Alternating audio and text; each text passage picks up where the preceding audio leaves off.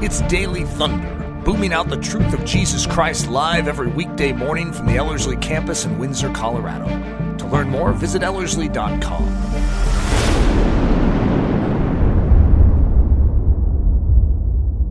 Isaiah chapter 7, if you have your Bibles, we're going to be looking at the name of God, Immanuel, which is translated God with us. And it's interesting, as you look at the name Immanuel, it shows up 3 times in the Bible. 2 are in the Old Testament, and then 1 is quoting the Old Testament in the New Testament.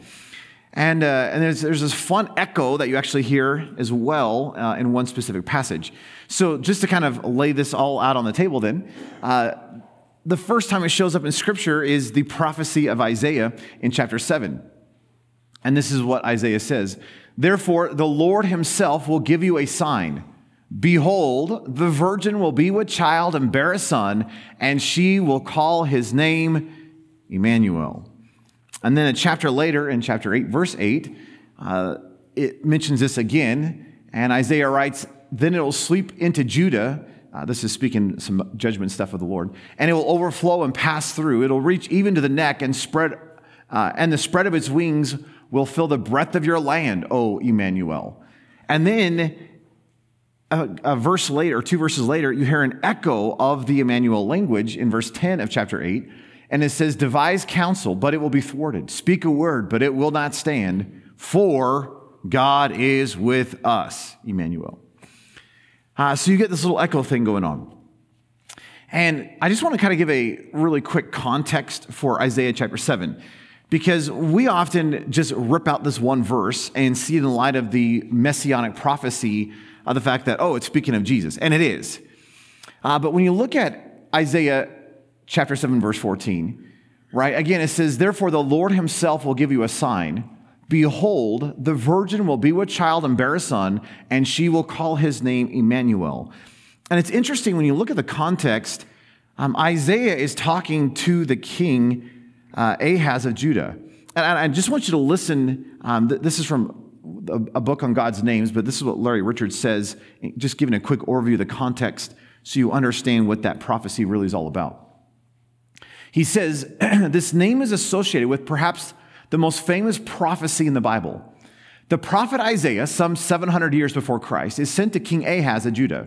The king is terrified because of Syria and Pekah of Israel are negotiating a treaty with view to invade Judah. So Isaiah bears good news. The conspiracy will fail. However, when Isaiah tells Ahaz to ask for a sign, that is, a miracle authenticating the message as truly being from God, the apostate king refuses. In response, Isaiah declares, all right, well, the Lord himself will give you a sign. Behold, the virgin will conceive and bear a son, and she will call his name Immanuel. Isaiah continues, and referring to his own infant son, Jasub, whom he is carrying, tells Ahaz that before the child is old enough to be weaned, the 2 kings Ahaz fears will no longer be a threat to Judah, if you read verse 15 and 16. The second prophecy was fulfilled, as both of the hostile nations Ahaz feared were overrun by Assyria. This is what you could call a near-term prophecy. It was fulfilled within a short span of time, and thus authenticating the prophet's message as being from God. That fulfilled prophecy not only demonstrated that Isaiah was God's spokesman, but it also guaranteed the long-term prophecy of a virgin birth and more. And then he concludes by saying this.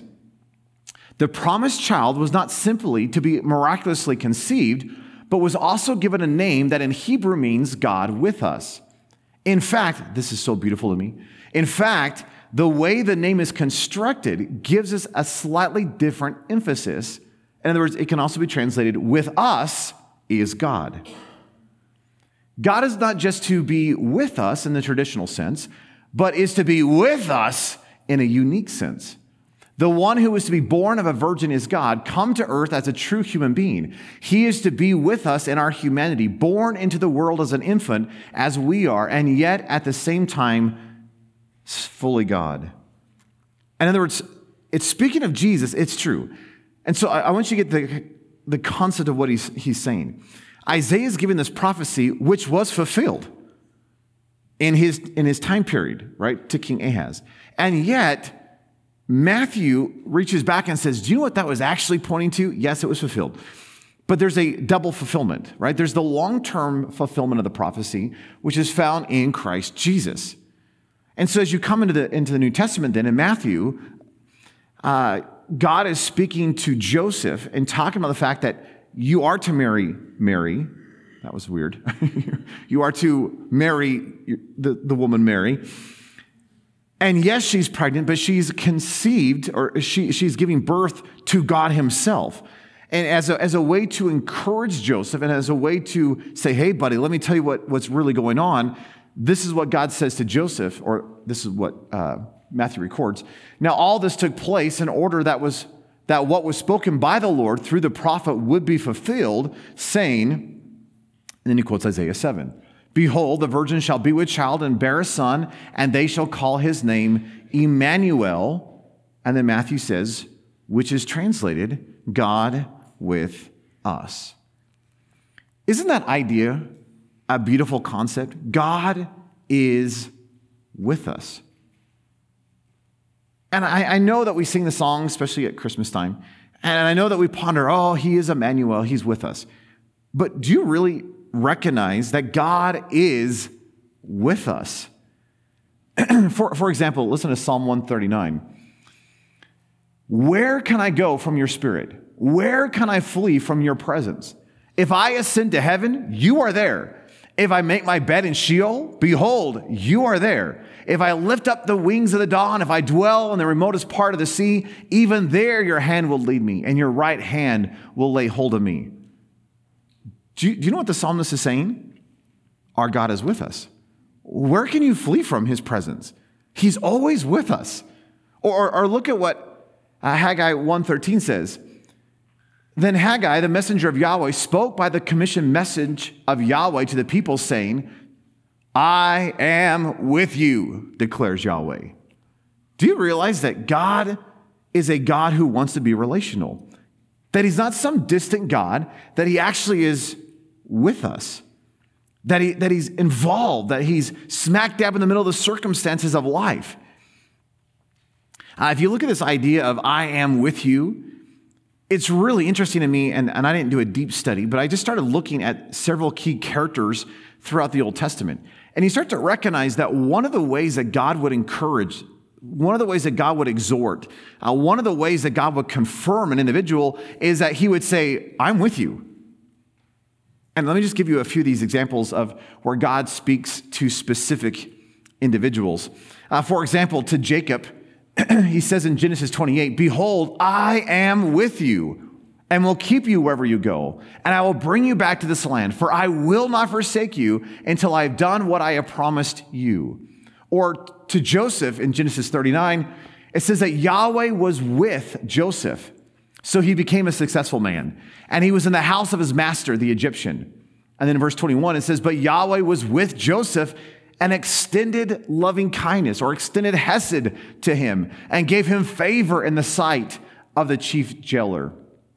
To Moses, it says, and God said, certainly I will be with you, and this will be the sign to you that it is I who have sent you. When you have brought the people out of Egypt, you shall serve God at this mountain. Exodus 3:12. And God looks at Moses and says, I am with you.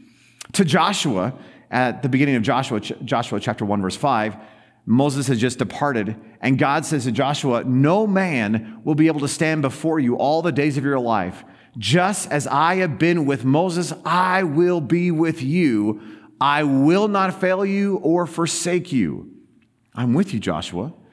To Samuel in 1 Samuel 3:19, it says that Samuel grew, and Yahweh was with him, and let none of his words fall to the ground. To David, it says in 1 Samuel 18:12 that Samuel was afraid of David, for Yahweh was with him, but had turned away from Saul. Hezekiah, the king, in 2 Kings 18:7 says, it says that Yahweh was with him, Hezekiah, wherever he went, he prospered.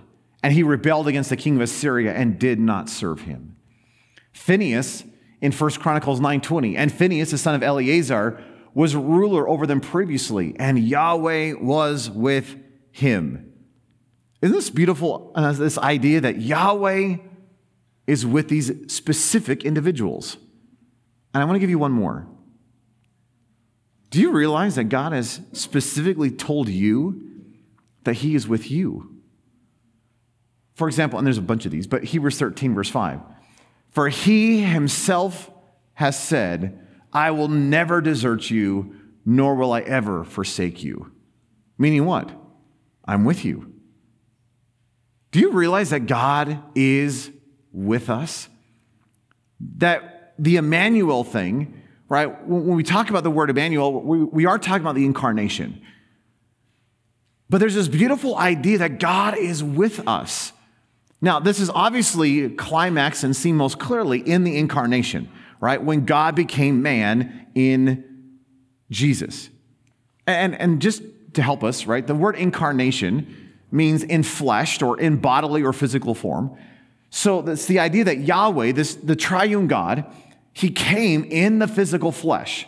And it's from the Latin word meaning to take on being or to take on flesh. So you get this idea that here's the God of the universe, Yahweh himself, and Yahweh takes on flesh, right? He became incarnate. And what you have in the man Jesus is that you have the fullness of God.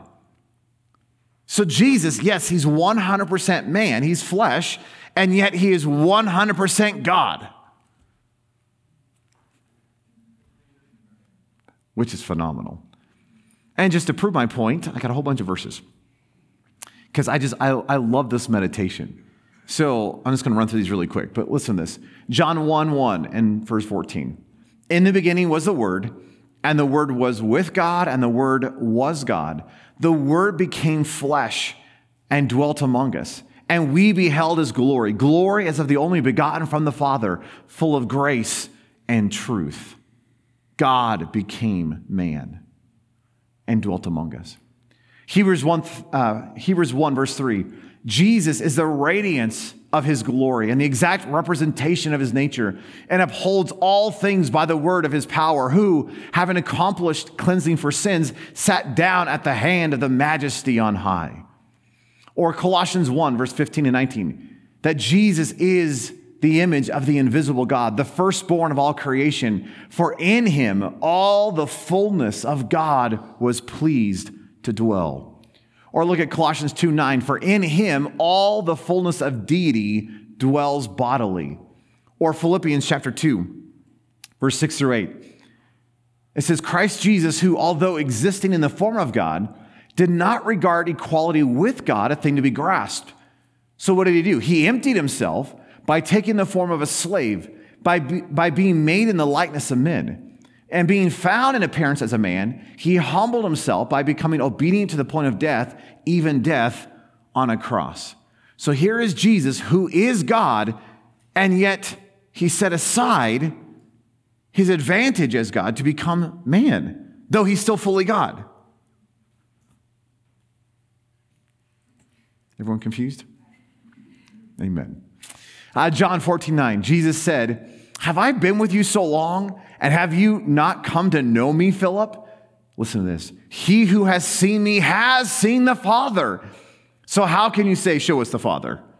Jesus says, hey, when you look at me, guess what you see? You see the fullness of who God is. You see the Father.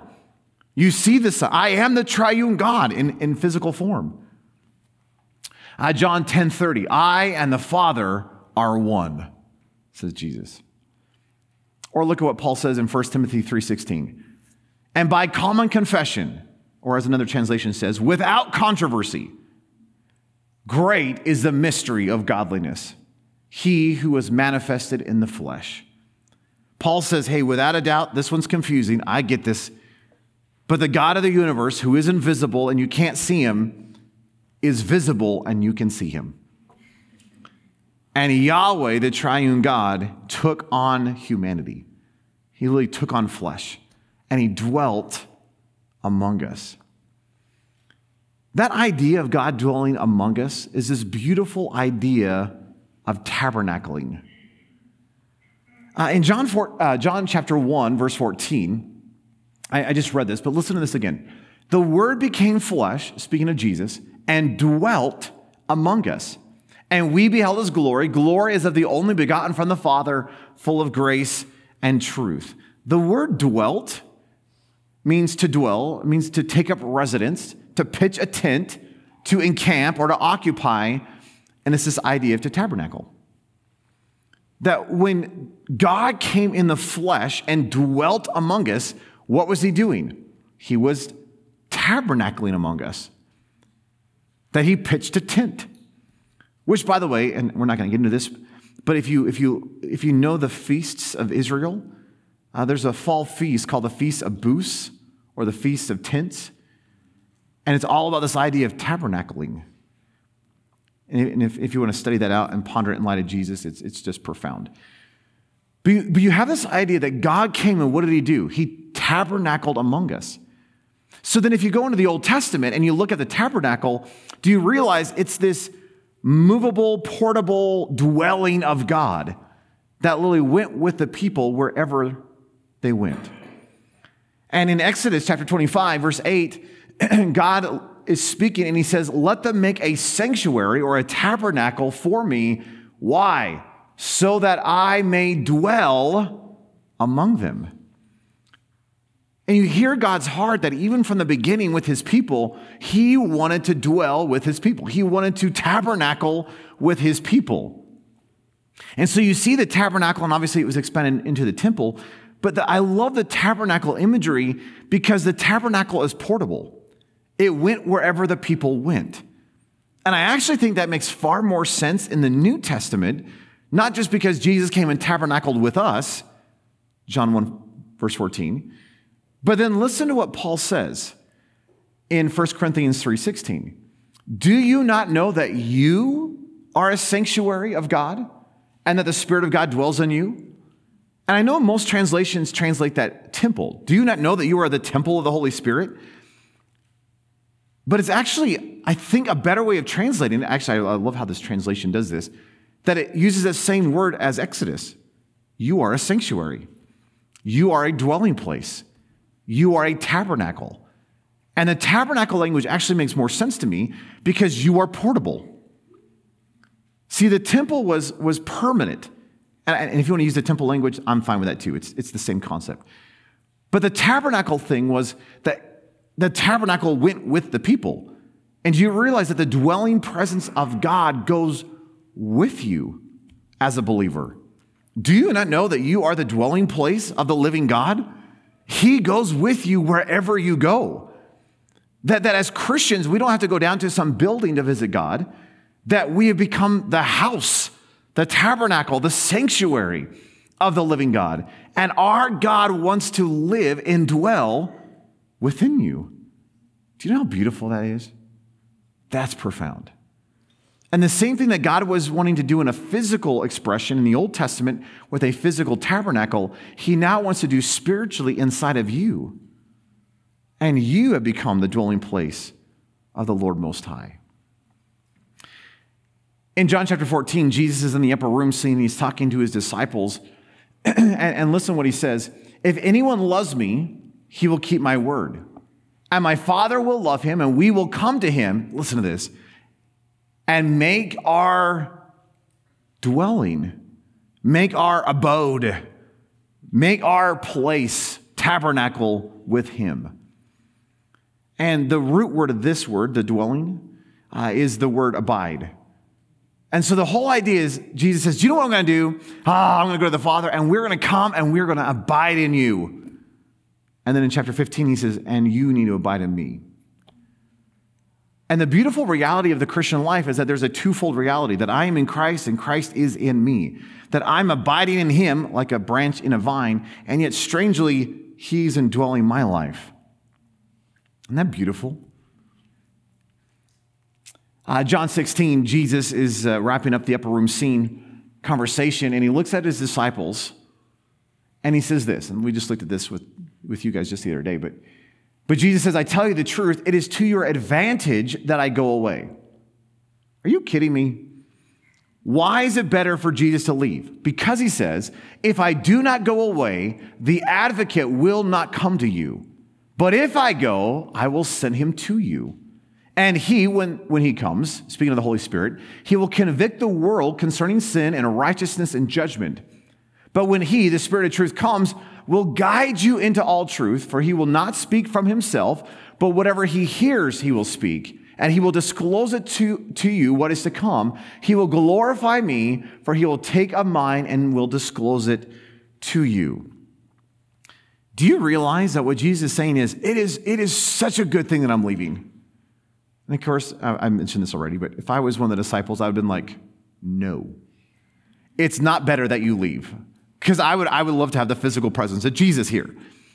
But according to Jesus, it's actually good that he leaves. Why? Because he was going to send forth his Spirit. And the indwelling of his life in us, according to Jesus, is far better than actually having the physical presence of Jesus. And I mentioned it to you guys, but in eternity, do you realize we get both? We have the infilling of the Holy Spirit, which is going to be exponentially greater than what we experience here, right? Because Paul says in Ephesians that what we have with the indwelling of Christ is merely a down payment of what is to come. This thing is going to explode. This thing is going to get so much better. And by the way, this side of eternity, it could be good. So, if it's this good, this side of eternity, could you imagine how phenomenal the infilling of the Holy Spirit is going to be that side of eternity? And we will have the physical presence of Jesus with us, which is mind-boggling to me. And we'll actually physically see God, and we'll be able to slap him on the back, and we'll be able to have coffee and, go for a walk. Because I'm sure he doesn't run. So, remember Jewish culture? The older you get, the slower you walk. So, I love that idea. So there's this beautiful idea that Jesus says it's actually an advantage to you that I leave. Because if I leave, think about this, I will send my Spirit, and I won't just dwell with you, I will then dwell within you. Which takes the Immanuel thing to a whole nother level. But you recognize that if he wasn't incarnate, if he didn't come in the flesh and go to the cross and die for our sins and be raised from the dead and ascend into heaven, you wouldn't be able to receive the Holy Spirit because you would be an improper vessel. So he died and went to the cross. Why? So that he can cleanse you and forgive you so that he can fill you. And his desire is that he would be with you, not just with you like a buddy who shows up once in a while, but to actually live within you and actually be the source and the strength of your life. Speaking about the future, Jesus says this in John 14. I love this. He says, "Do not let your heart be troubled. Believe in God, believe also in me. In my Father's house are many dwelling places. If it were not so, I would have told you, for I go and prepare a place for you. And if I go and prepare a place for you, I will come again and receive you to myself, so that where I am, there you may be also." And I mentioned this before, but the word mansion actually is, I think, this misleading because you don't get a mansion. And again, I'm sorry if that hurts. As a little kid, I'm like, yes. I'm going to lock the door, and I'm not going to let anybody else in. Why? Because it's mine. That's not what Jesus is saying. What Jesus is saying is, do you realize that in my dad's house, there are lots of little rooms. There's lots of dwelling places. And I'm going to go, I'm going to get it ready, and I'm going to come back, I'm going to get you, and we're going to dwell together. Why? Because his desire has always been to dwell with and within his people. Why? He is Immanuel. God with us. He wants to dwell with us, folks. Again, not just like a buddy who shows up, he pops in, pops out, but he actually wants to indwell you, not just dwell with you. So all that being said, I want to give just three, what I'm going to say are amazing realities of our God being Immanuel. What does it mean for God to be with us? So just three quick ideas. Number one, it's this idea of position, which goes to this idea of the indwelling life of Christ. The twofold reality. I was looking at the other one. So when we're looking at this idea of position, there is a twofold reality of the Christian life. Do you realize that my position is in Christ? His position is in me. And that twofold reality is so amazing to me. And as a Christian, you have to have both sides of that coin. So I am physically here, just as you're physically there, right? Pinch your neighbor, right? So I am physically here. But Scripture says that I'm seated in the heavenly realms in Christ Jesus. Ephesians chapter 2, verse 6, which we're going to look at in just one second. So my position then, though I am physically here, I am spiritually in Christ there. And we are told in Ephesians 1 that Jesus is physically at the right hand of the Father, but he has sent forth his Spirit to indwell me here. So my position physically is here, but spiritually in him. And his position physically is at the right hand of the Father, but spiritually, through his Spirit, he's in me. So I am in Christ, Christ is in me, and that twofold reality is the Christian life. Does that make sense? And you need both of those. I'm in Christ, Christ is in me. So look at Colossians 1:27. Paul says, God willed to make known what is the riches of the glory of this mystery among the Gentiles. What is the riches of this glorious mystery? He says it's, Christ in you, the hope of glory. That's a glorious mystery. In Ephesians 2:6, he says that he forgave us and cleansed us by his grace, and he raised us up with him and seated us with him in the heavenly places in Christ. So Christ is in me and I am in Christ. And if you look at Galatians 2:20, he kind of hints at both of these aspects. He says, I have been crucified with Christ, and it is no longer I who live, but Christ lives in me. And the life which I now live in the flesh, I live by faith in the Son of God, who loved me and gave himself up for me. And he kind of hints at both of those. So when we talk about the fact that God is Immanuel, that Jesus came in the flesh, that he wants to dwell with and within his people, do you realize that is the Christian life? That twofold reality of the position, that I am in him and he is in me. Number two is this idea of presence, which is the indwelling life of Christ. Do you realize because he's Immanuel, that means just ponder this, you and I get the very life of Christ indwelling us. That we actually have the fullness of him living within us. Do you know how incredible that is for day-to-day living? That God is not out there somewhere. That's Old Testament, right? In the New Testament, the outside God has come to live on the inside. And now he wants to be my life. He wants to source my life. He wants to enable my life. He wants to be my wisdom and be my joy and be my peace and be my everything. And there's a whole shift that has taken place in the new covenant where I now live by the indwelling life of Christ within me. That I live by him and his resource. That I don't just have an outside God anymore. I have an inside God who has given himself for me, who loves me. Isn't that amazing? That is so profound. Look at this kind of life. Jesus says in John 10:10 that the thief comes only to steal, to kill, and destroy. But I have come, Jesus says, that they may have life and have it abundantly. This is a very rich life, folks. In Colossians chapter 3, verse 3 and 4, Paul says, for you died and your life has been hidden with Christ in God. And then he makes this statement. I love this. When Christ, who is our life, is manifested, then you will also be manifested with him in glory. Do you realize that Christ is to be your life? He doesn't just merely give you life. He wants to be your life. I love this passage in 1 John chapter 4, verse 9. By this, the love of God was manifested in us, that God has sent his only begotten Son into the world so that we might live through him. How are we to live? Through Christ. We are to live by his life, his resource, his enablement, his power, his everything. Listen to what Paul says in Ephesians chapter 3.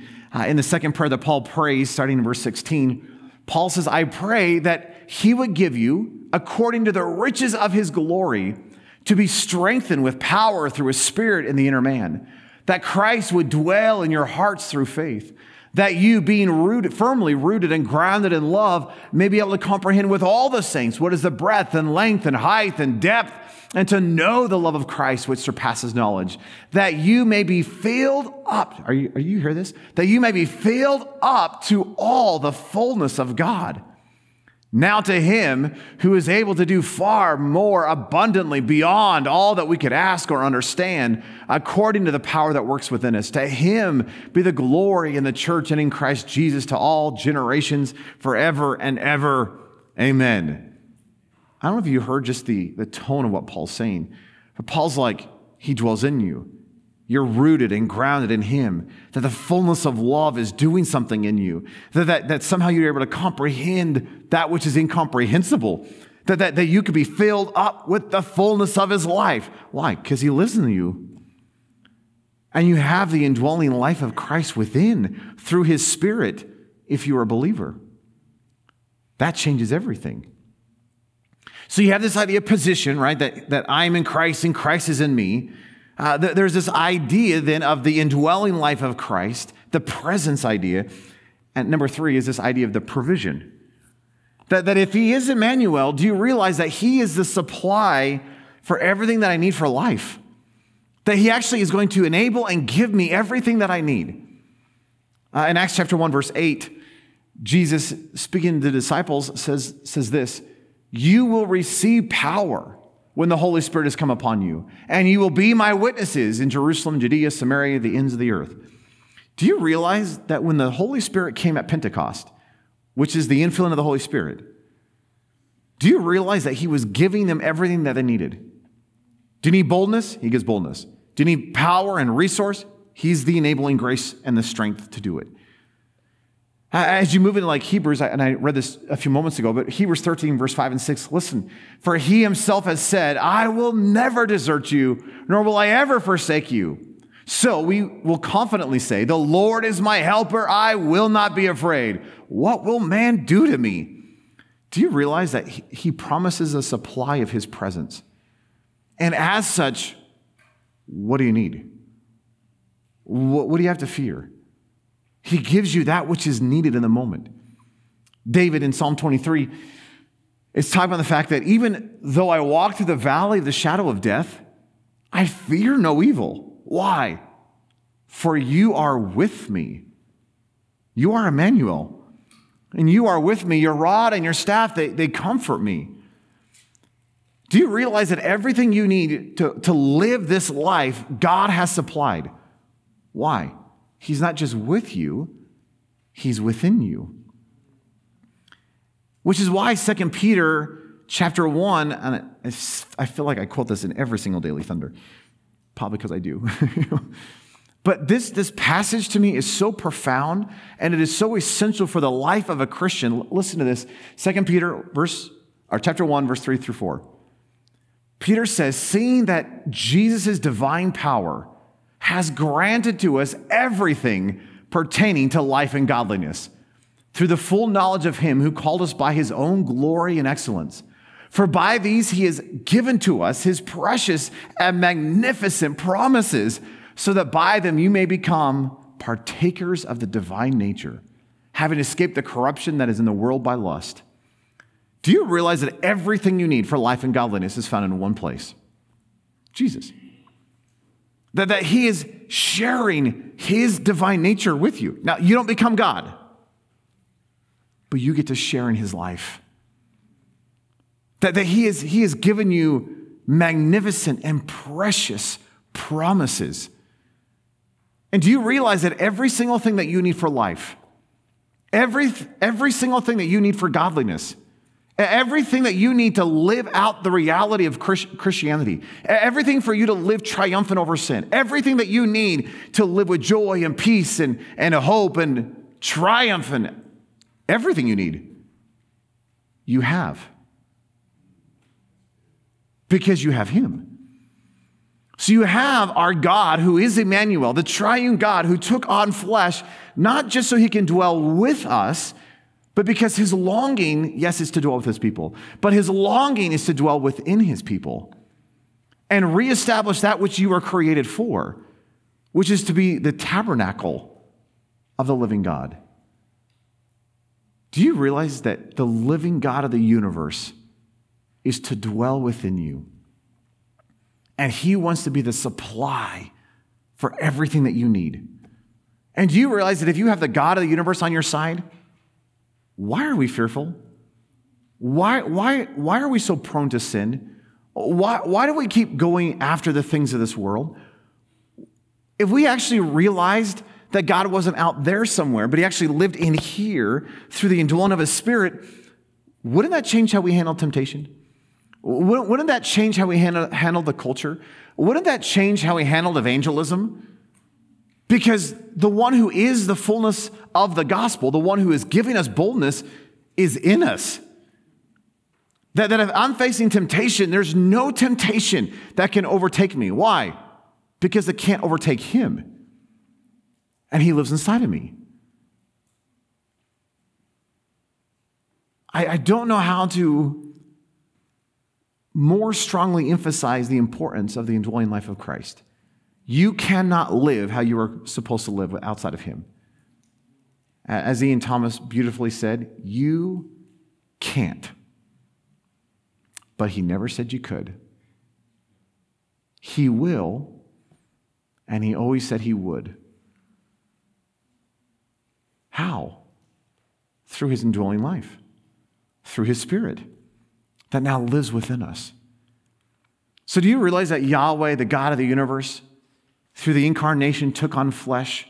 His name is Immanuel, God with us. And Immanuel lived a perfect sinless life, went to a cross and died, rose again and ascended on high. Why? So he can send forth his Spirit to not just dwell with us, but now to indwell in us. That is an incredible reality. Let's pray. Lord, I am just dumbfounded by the reality that you don't want to just be with me. You want to tabernacle within me. And just as the physical tabernacle of the Old Testament was this portable sanctuary that was a place of worship and sacrifice and holiness, Lord, that's what you want to do in my life. That I am to be a living sacrifice, holy and pleasing unto you.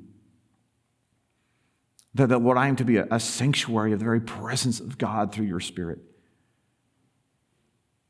And Lord, it is mind-numbing to me just the fact that you were willing to take on flesh and dwell among us so that you can rescue, redeem your people from sin and darkness and death and depravity. And perhaps what is even more mind-boggling is that wasn't the end of the gospel. That, yeah, you came to forgive us, and yes, you came to die, and that's so phenomenal, and we don't want to downplay that. But the reason you wanted to forgive us and the reason you wanted to redeem us is not merely for us to get into heaven, but for the reality of heaven to get inside of us. And so you sent forth your Spirit, that promise of the Father, to indwell our lives, that Pentecost event, so that now we become the tabernacles of the living God. Lord, would you give us a holy fear that just as you went into the temple and cleansed the temple because it was full of selfishness and selling, and it wasn't the place that you had created it to be. Lord, could you do that in our lives? Could you, through your Spirit, come and point out anything that's happening in this tabernacle, this dwelling place that shouldn't be going on? Because this is to be a holy, consecrated place given unto worship, given unto this living sacrifice unto you. So, Lord, this is not a place where sin is supposed to dwell. This is not a place where pride is supposed to prevail. Well, this is not a place where selfishness or self-pity or self-focus is supposed to have a position. Rather, you and the fullness of your life is to inhabit and dwell and be the focus of my life.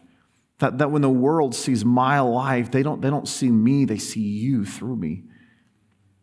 And so, Lord, could you cleanse, could you purge, could you change, could you transform, could you conform me to the image of Christ so that I become a holy sanctuary for the living God?